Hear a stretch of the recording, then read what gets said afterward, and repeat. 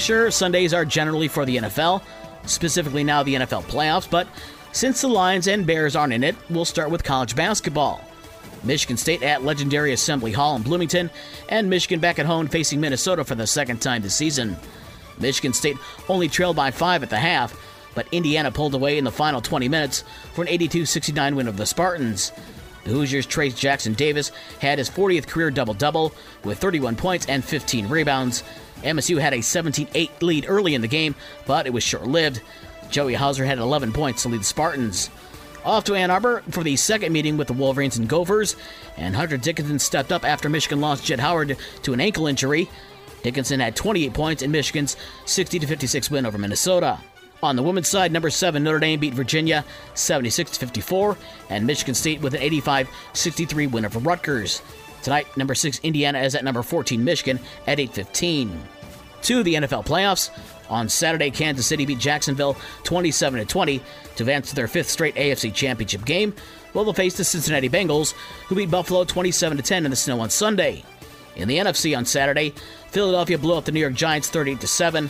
They'll host San Francisco in the NFC title game after the Niners beat Dallas 19-12 last night.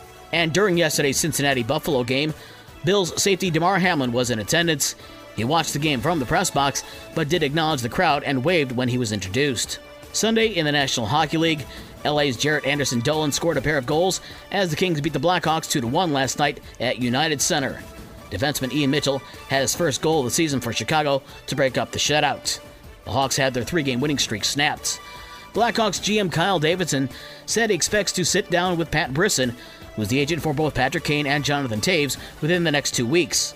Both Kane and Toews have a no-trade clause and are in the final year of their contract with $10.5 million cap hit this season.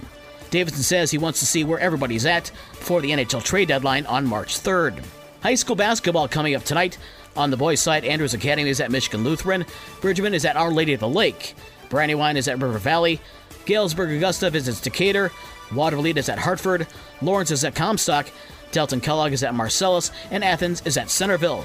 On the girls' side tonight, it's Edwardsburg at St. Joe, Buchanan travels to Bronson, Watervliet is at Hartford for a 5:30 start, Allegan is at Parchment, Howardsville Christian is at White Pigeon, and Comstock is at Lawrence. For the rest of the scores from yesterday and the schedules for today's games, visit the podcast page on this station's website.